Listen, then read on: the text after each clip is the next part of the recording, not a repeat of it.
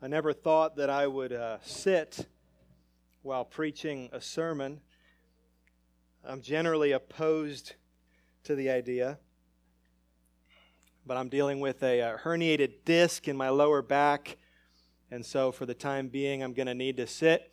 By the way, if any of you are chiropractors out there or doctors, I'd love to talk to you immediately following the service.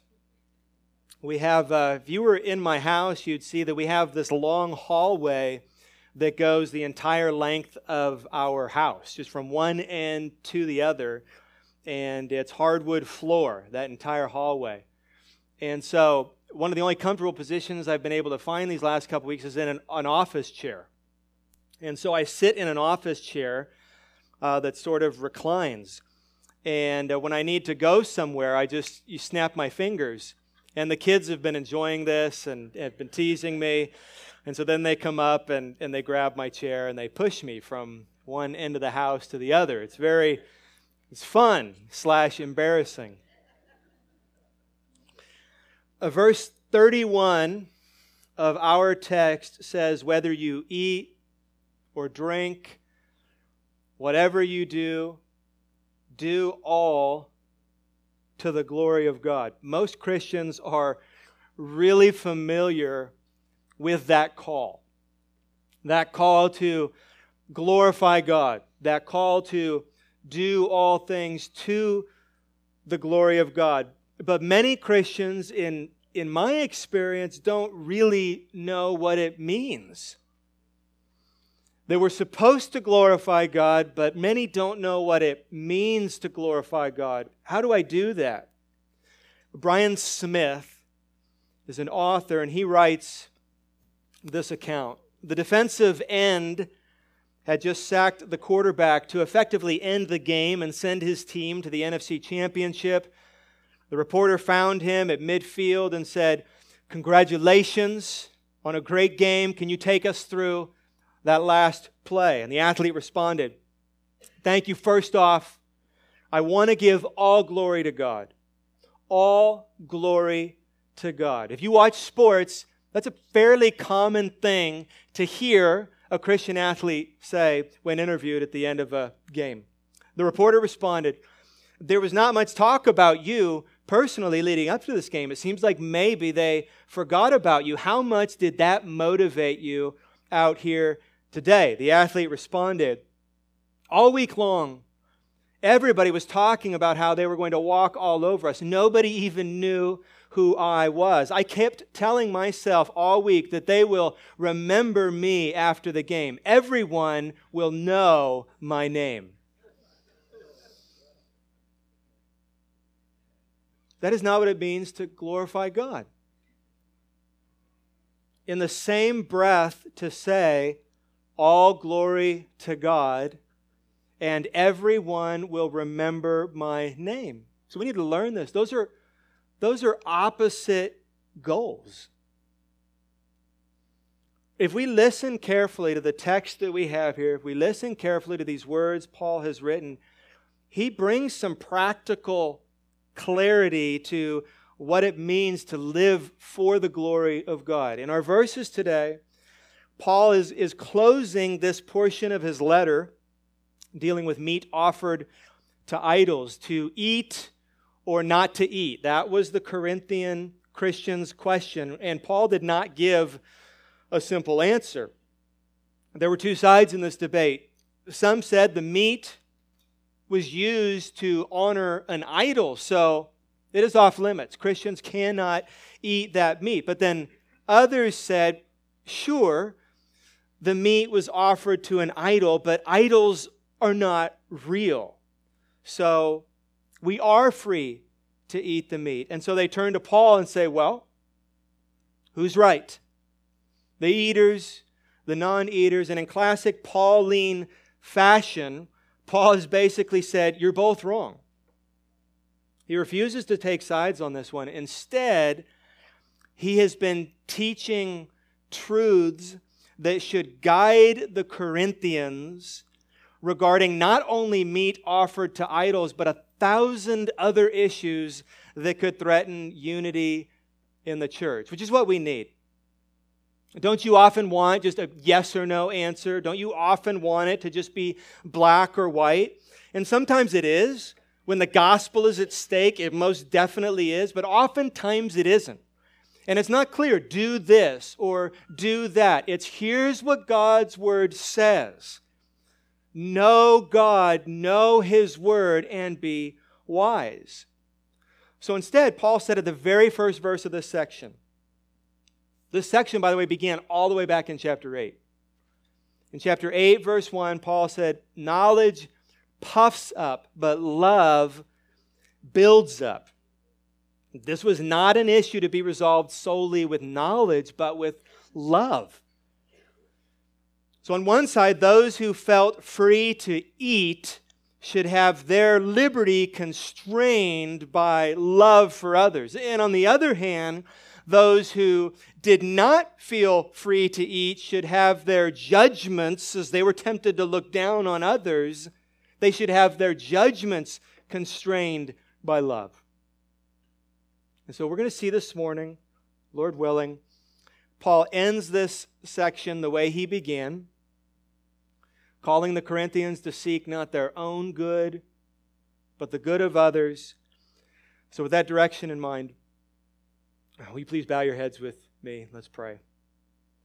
Our Father in heaven, please send your Holy Spirit now to work in a special way to open and transform our hearts with the very truth that he has inspired. In Jesus' name, amen. Open your Bibles to 1 Corinthians chapter 10. And if you're using one of our church Bibles, you'll find today's text on page 900. We've been on page 900 for months, it seems like.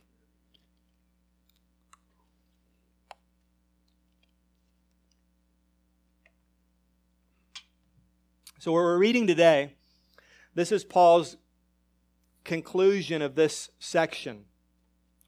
And in these first two verses, 23 and 24, it's like his introduction to this conclusion. He's going to hook his listeners here.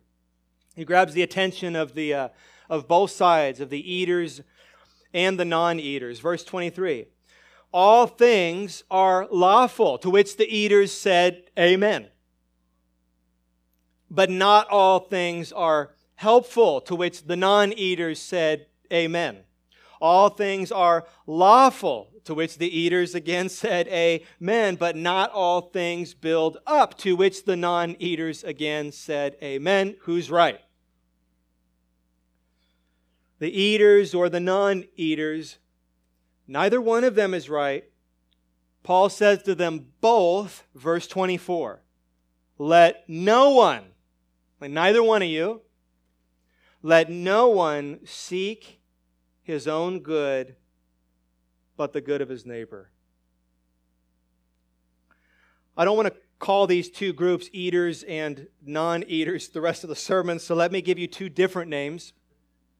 Let's call them legalists and libertines. Let's call the eaters libertines, and let's call the non-eaters legalists. So libertinism and legalism are two prideful sins that all Christians are prone to. So let me work this out a bit.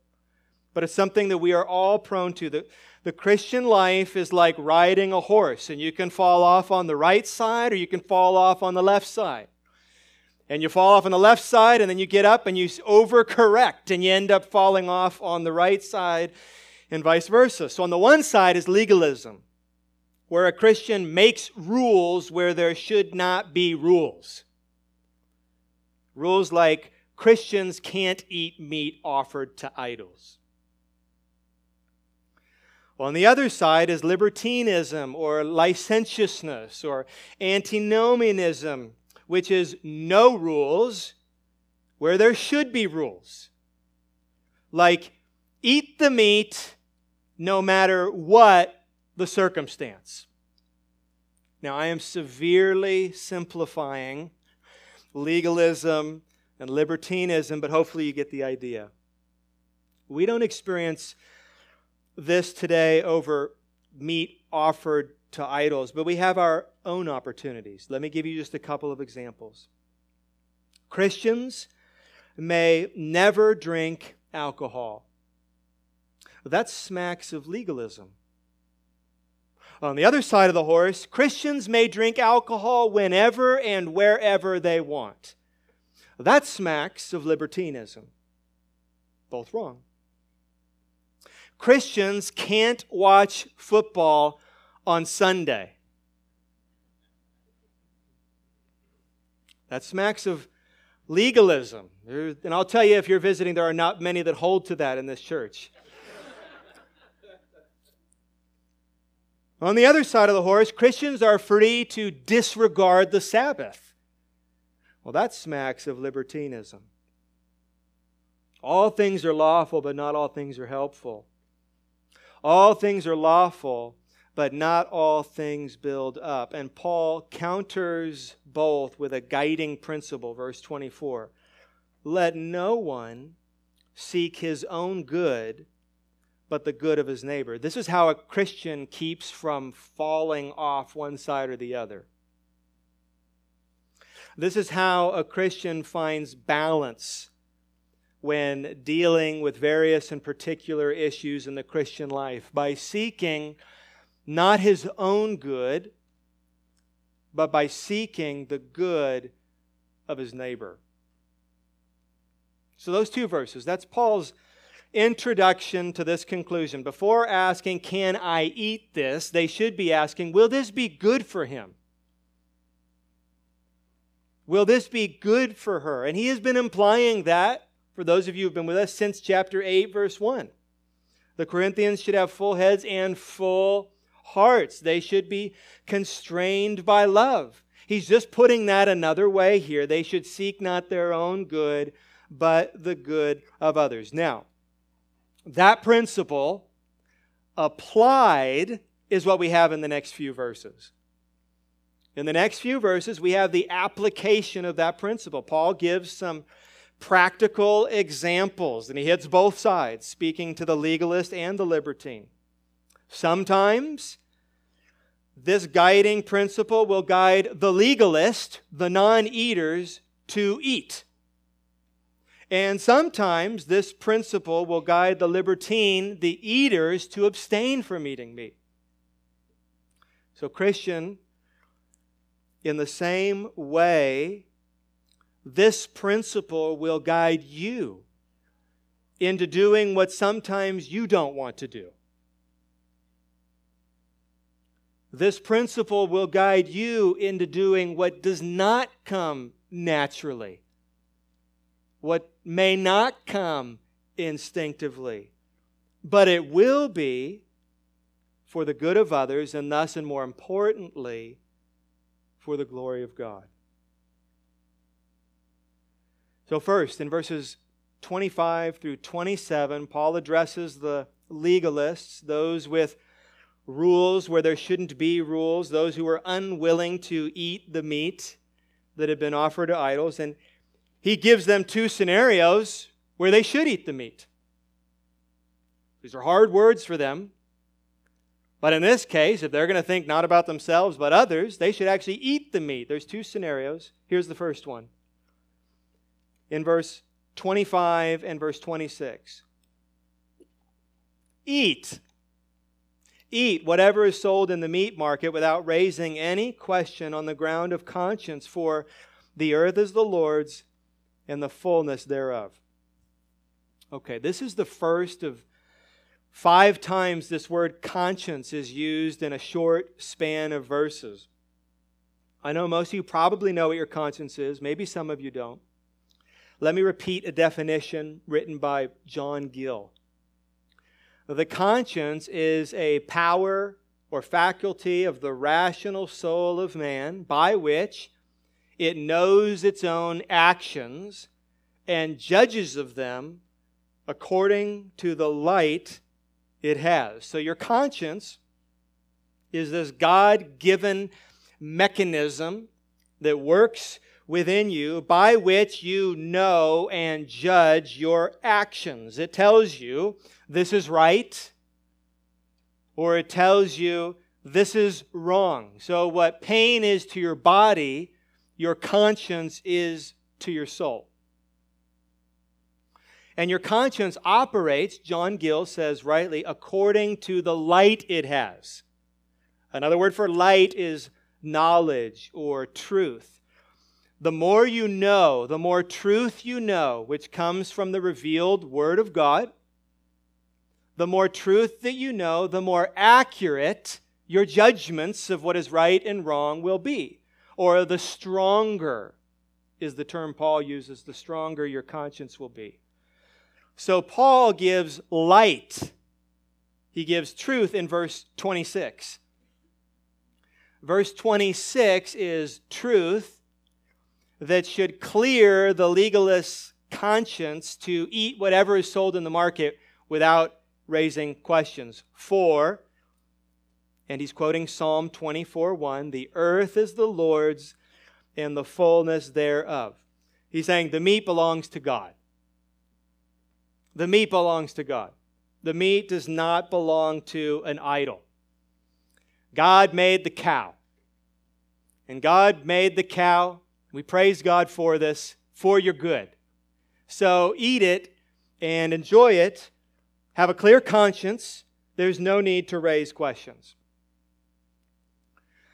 Well, we know the Jewish rabbis had lots of rules for Jews who would be living in pagan cities like Corinth, and we know that one of the restrictions that would be placed on them was to only buy and eat meat from shops that were kosher. So they would go to the market and they would ask questions about the meat's history. So here is what Paul is saying. For the Corinthian Christian, the meat market should be approached indifferently. It should not be made a matter of conscience. Just go there, Paul is saying, and buy the meat, and don't ask questions about where the meat came from, because it doesn't matter where the meat came from. William Barclay says this means don't ask fussy questions. So let me give you a somewhat crass summary of this verse, which normally I wouldn't do, but I think it will distill the meaning. Paul writes, eat whatever is sold in the meat market without raising any question on the ground of conscience. That means don't be a pain in the butt. That's what he means. Just don't be a fussy Christian. You don't need to ask all these questions. Don't be difficult. For them, don't ring the bell at the butcher counter and ask a bunch of obscure questions about the history of the meat that he's selling. At the root of those kinds of fussy questions is seeking your own good, promoting your own pursuit of morality. It is not considering the good of others. It's flaunting yourself. It's totally unnecessary. It's seeking your own good. It's not seeking the good of others. It's tough to find a modern illustration of this. But we have personal convictions. You have personal convictions. And you may have personal convictions regarding how you educate your children. And you shouldn't flaunt that conviction that you have. You may have convictions about what kind of clothes you should wear or should not wear. And you shouldn't flaunt those convictions. You may have convictions about how a Christian should date or not date. And that's fine. And you should not flaunt those convictions that you have. You may have a parenting style. And you should not flaunt that parenting style that you have. My wife and I remember years ago when we were at a church, it was another church. It was not this one. No one would ever do this in this church.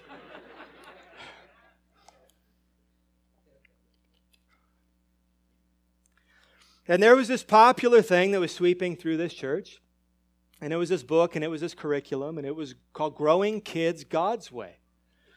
And so people would ask us this, what I would consider a fussy question, and we almost felt condemned when we were asked the question. They would say, are you a growing kids family? And that was Christianese. That was code for something. And the implication, I mean, what's the title? Are you growing kids God's way? How do you answer that question? What's the alternative? I don't want to say no to that. But if you mean, like, do we subscribe to this specific method of parenting? The answer at the time was no, but we were made to feel like we were missing out on something and even felt judged by it at times and felt like this person looking back, it was sort of flaunting this thing that they did. It's unimportant. It's unimportant. So Paul's saying, be careful here. In regards to this meat offered to idols, he's challenging them. He's saying, don't go to the meat market. Like, don't be that Christian.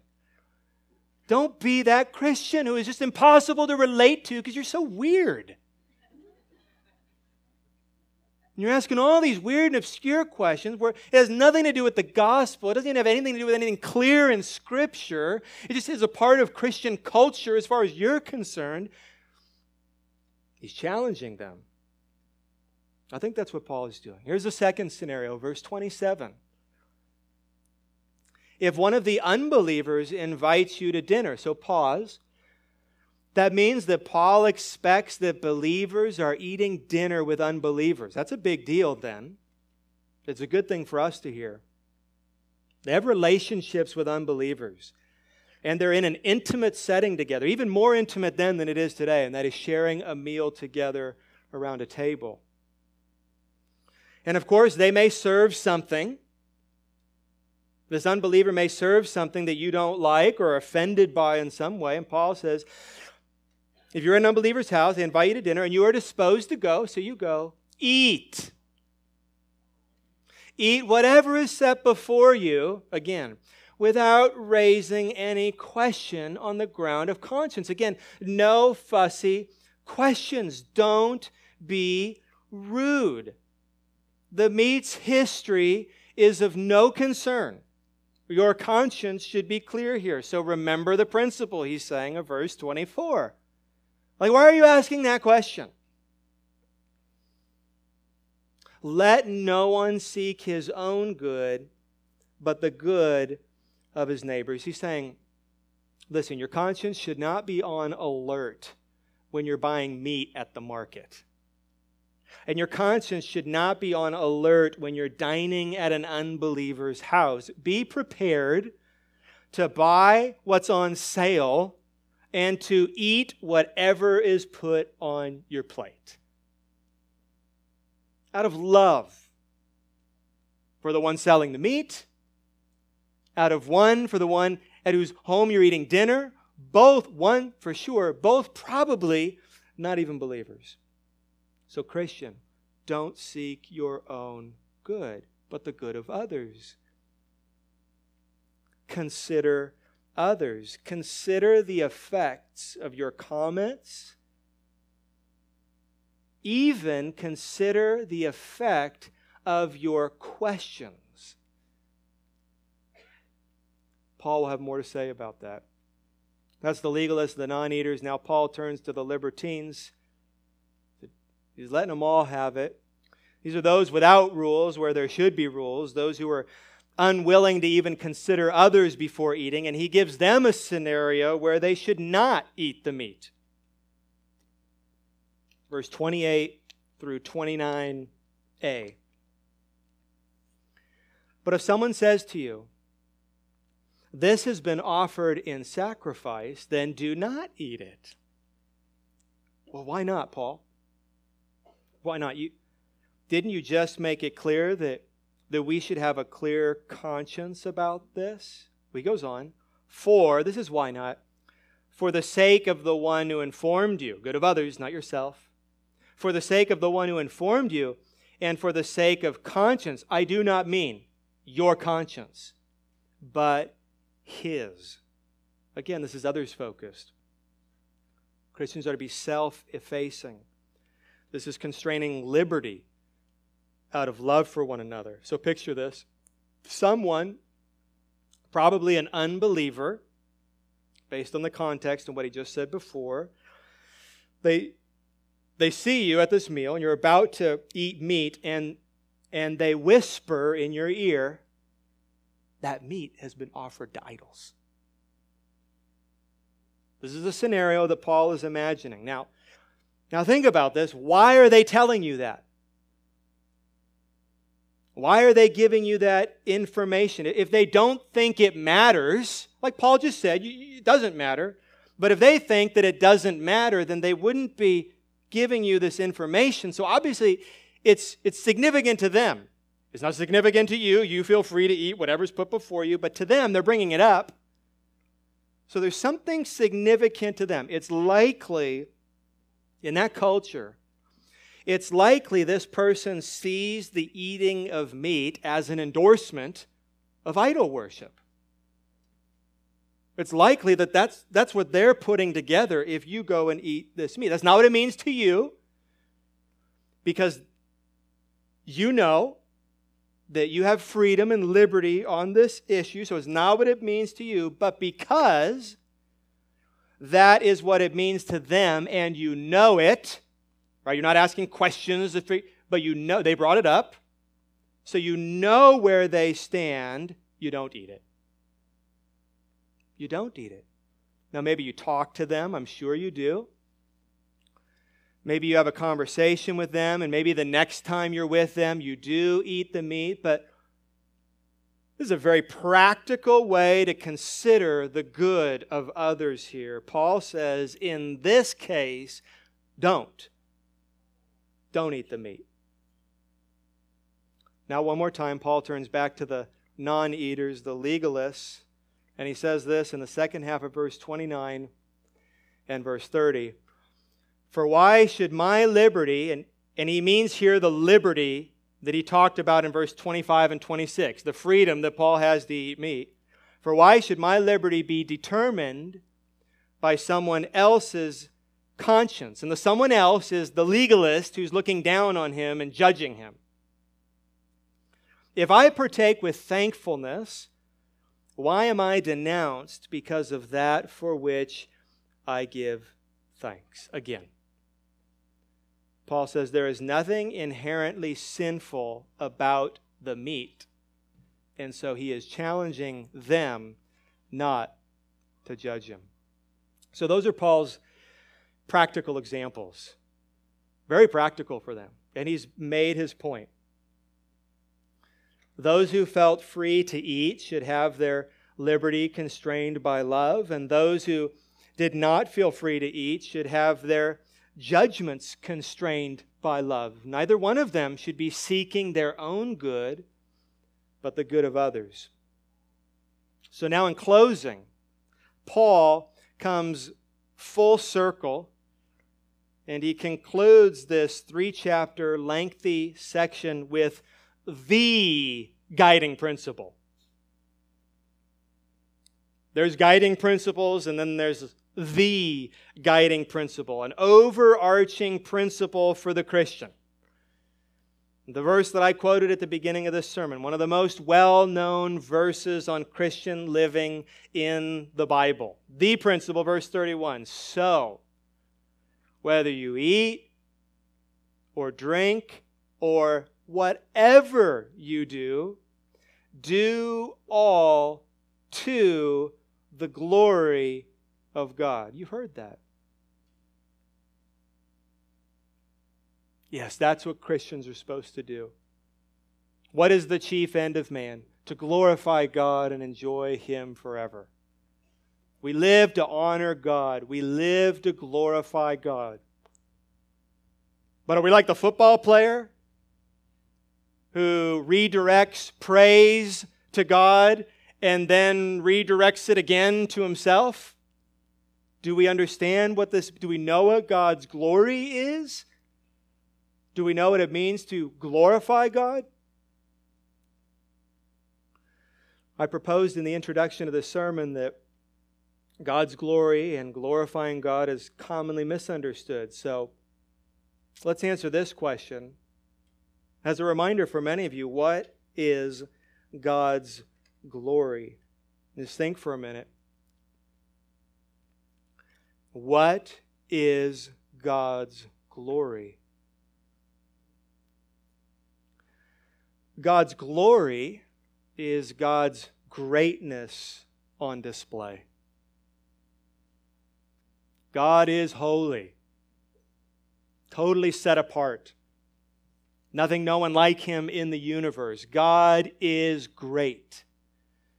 And when God's greatness, when God's perfections are seen, that's glory, the radiance of God. It is His perfections pictured. It is God's infinite worth going public. So that's God's glory. What does it mean then to glorify God? It doesn't mean you give God more of that. What does it mean to do all things to the glory of God? And Paul gives insight in this text. He gives insight into what it means and how we glorify God. But let me step back and just speak very generally. Living to the glory of God is living in such a way that pleases God and draws attention to His glory. That's what it means to glorify God. To glorify God means living in such a way. Living, thinking, speaking, behaving, playing sports, parenting, working, sleeping, vacationing, relating, living, doing all that in such a way that pleases God and draws attention to Him, not to you. That draws attention to how good He is, not how good you are. To how great He is, not how great you are. We start talking about God's glory, and some of you are just waiting for a John Piper quote, so here you go. And it's only a matter of time. God's ultimate goal is to preserve and display His infinite and awesome greatness and worth. That is His glory. God has many other goals in what He does, but none of them is more ultimate than this. They are all subordinate. God's overwhelming passion is to exalt the value of His glory. To that end, He seeks to display it, to oppose those who belittle it, and to vindicate it from all contempt. It is clearly the uppermost reality in His affections. He loves His glory infinitely. So verse 31, Christian, whether you eat or drink, whatever you do, do all to the glory of God. Now look at that verse 31. He begins with the word so, which means that this verse is a conclusion of the verses before. And what he said before is, seek not your own good, but the good of others. So for those of you who want to know a very practical way you can live for the glory of God, this is it. One way of living to the glory of God, one way of living in such a way that pleases Him and draws attention to His glory is to seek the good of others. To seek the good of others is to live to the glory of God. It is to live in a way that pleases Him. It is to live in a way that pleases God. It is to live in a way that draws attention to God and not you. Let your light shine before men, Matthew 5:16, that they may see your good deeds and praise your Father in heaven. The assumption is that you're redirecting every ounce of praise that might come your way. And the reason that you serve, and the reason that you love, and the reason that you're different, they should know that it's because of God. And nothing good in you. Seek the good of others, Paul is saying. Whether you eat, drink, whatever you do. When you're buying meat, he's telling them. When you're eating at someone's house, when you're under the watchful eye of unbelievers or legalistic believers, when you work, when you parent, when you talk to your friend, when you text, when you go to school, when you sit in class, when you watch TV, when you do all things, do all to the glory of God, which includes seeking not your own good, but the good of others. And then here's how Paul has been doing that his entire Christian life, whose example we will be called to follow, these last verses, 32 of chapter 10 through 11, verse 1. This is Paul's example. This is how he's been applying this. Give no offense to Jews or to Greeks or to the church of God, right? With your fussy questions, with your disregard of other Christians who may have different convictions than you, give no offense. Just as I, Paul says, try to please everyone in everything I do. Not seeking my own advantage, there it is again, not my good, but the good of others, but that of many, that they may be saved. And then he says, be imitators of me, as I am of Christ. I'm just doing what Jesus told me to do. I'm just doing what Jesus did. And as you see me practically working that out, follow that example that you have in me. So Paul's a people pleaser. And he said it right there. This is what it looks like to live for the good of others. He said, I try to please everyone in everything. Now remember the context. Meat offered to idols. That is not an issue where the gospel is at stake. There can be differing opinions there, and it doesn't compromise the truth of the gospel. Otherwise, Paul would not be a people pleaser in that case. There's example after example of him confronting and pointing fingers and parting ways. When the gospel is at stake, there's no room for disagreement.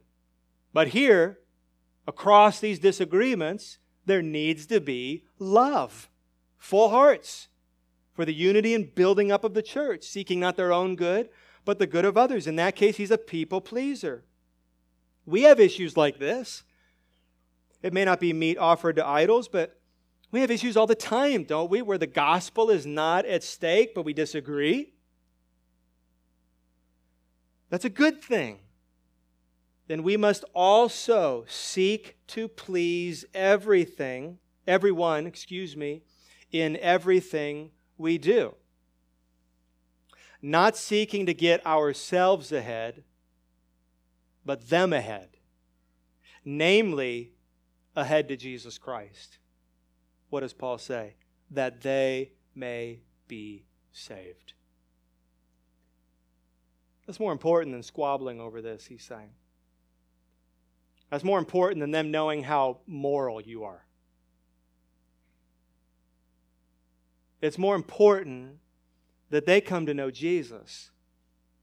It's more important that they hear truth from your lips and experience love from your hands.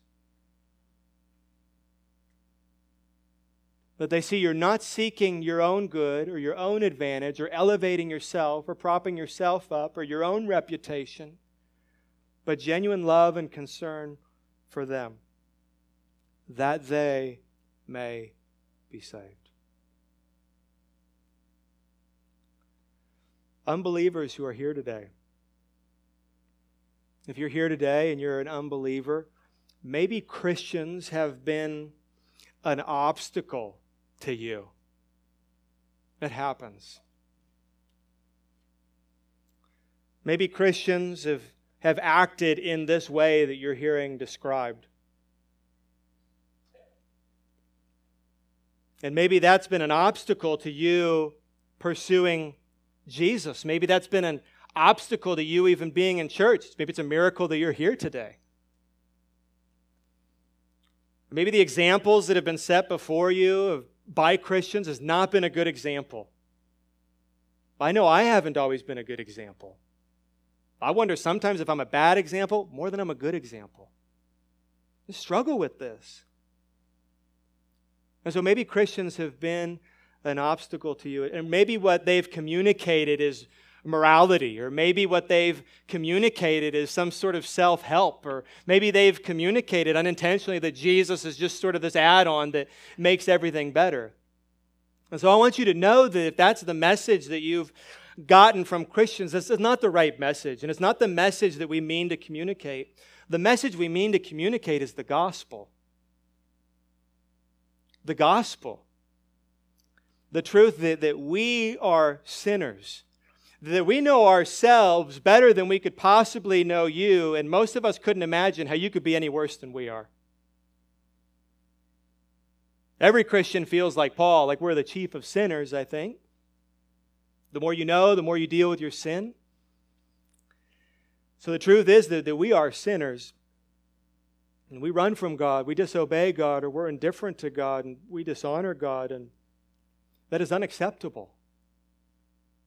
That is unacceptable. God created me, He created you. He created me, He created you to live for His glory, to live for Him and not yourself. He created you to worship Him. He created you to love Him. He created you to live not for yourself, but to live for Him. And incidentally, you won't be truly joyful until you do. But He's made you and I to live that way, and we haven't. Since as long as we can remember, we have not lived that way.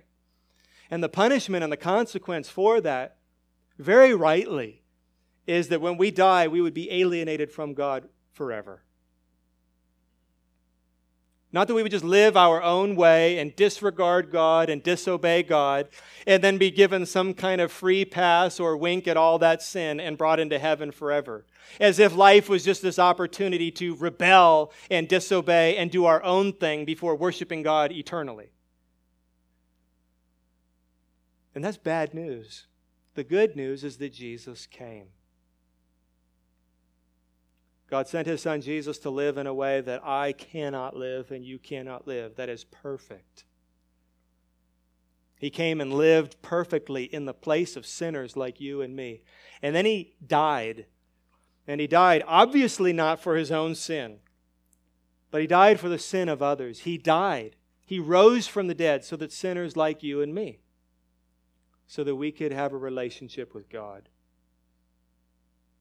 so that we could be reconciled to God, so that we could be forgiven, washed clean, made a new creation, to live imperfectly, but to live for His glory and no longer our own, until the day when we will see Him face to face and be made perfect, to live with Him forever.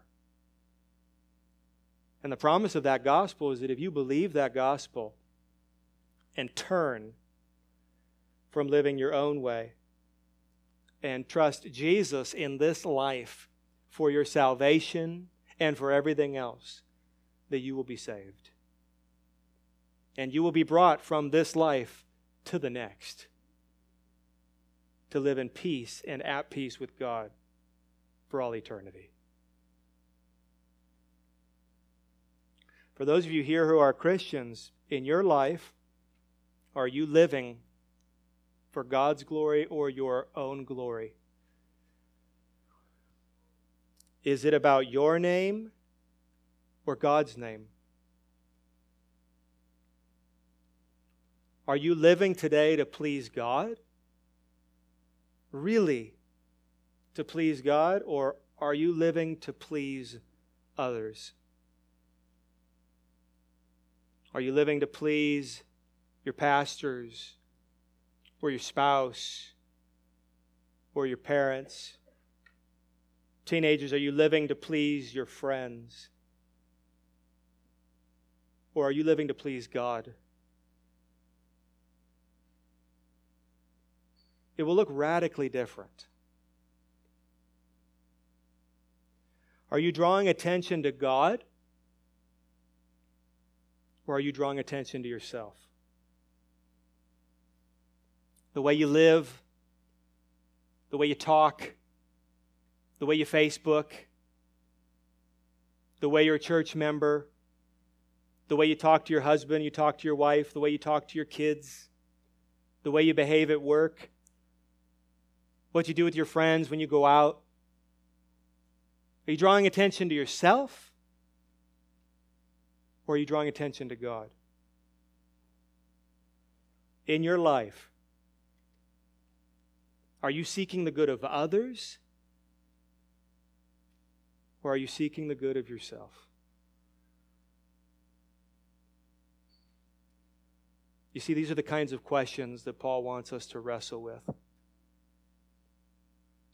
that he wants us to consider.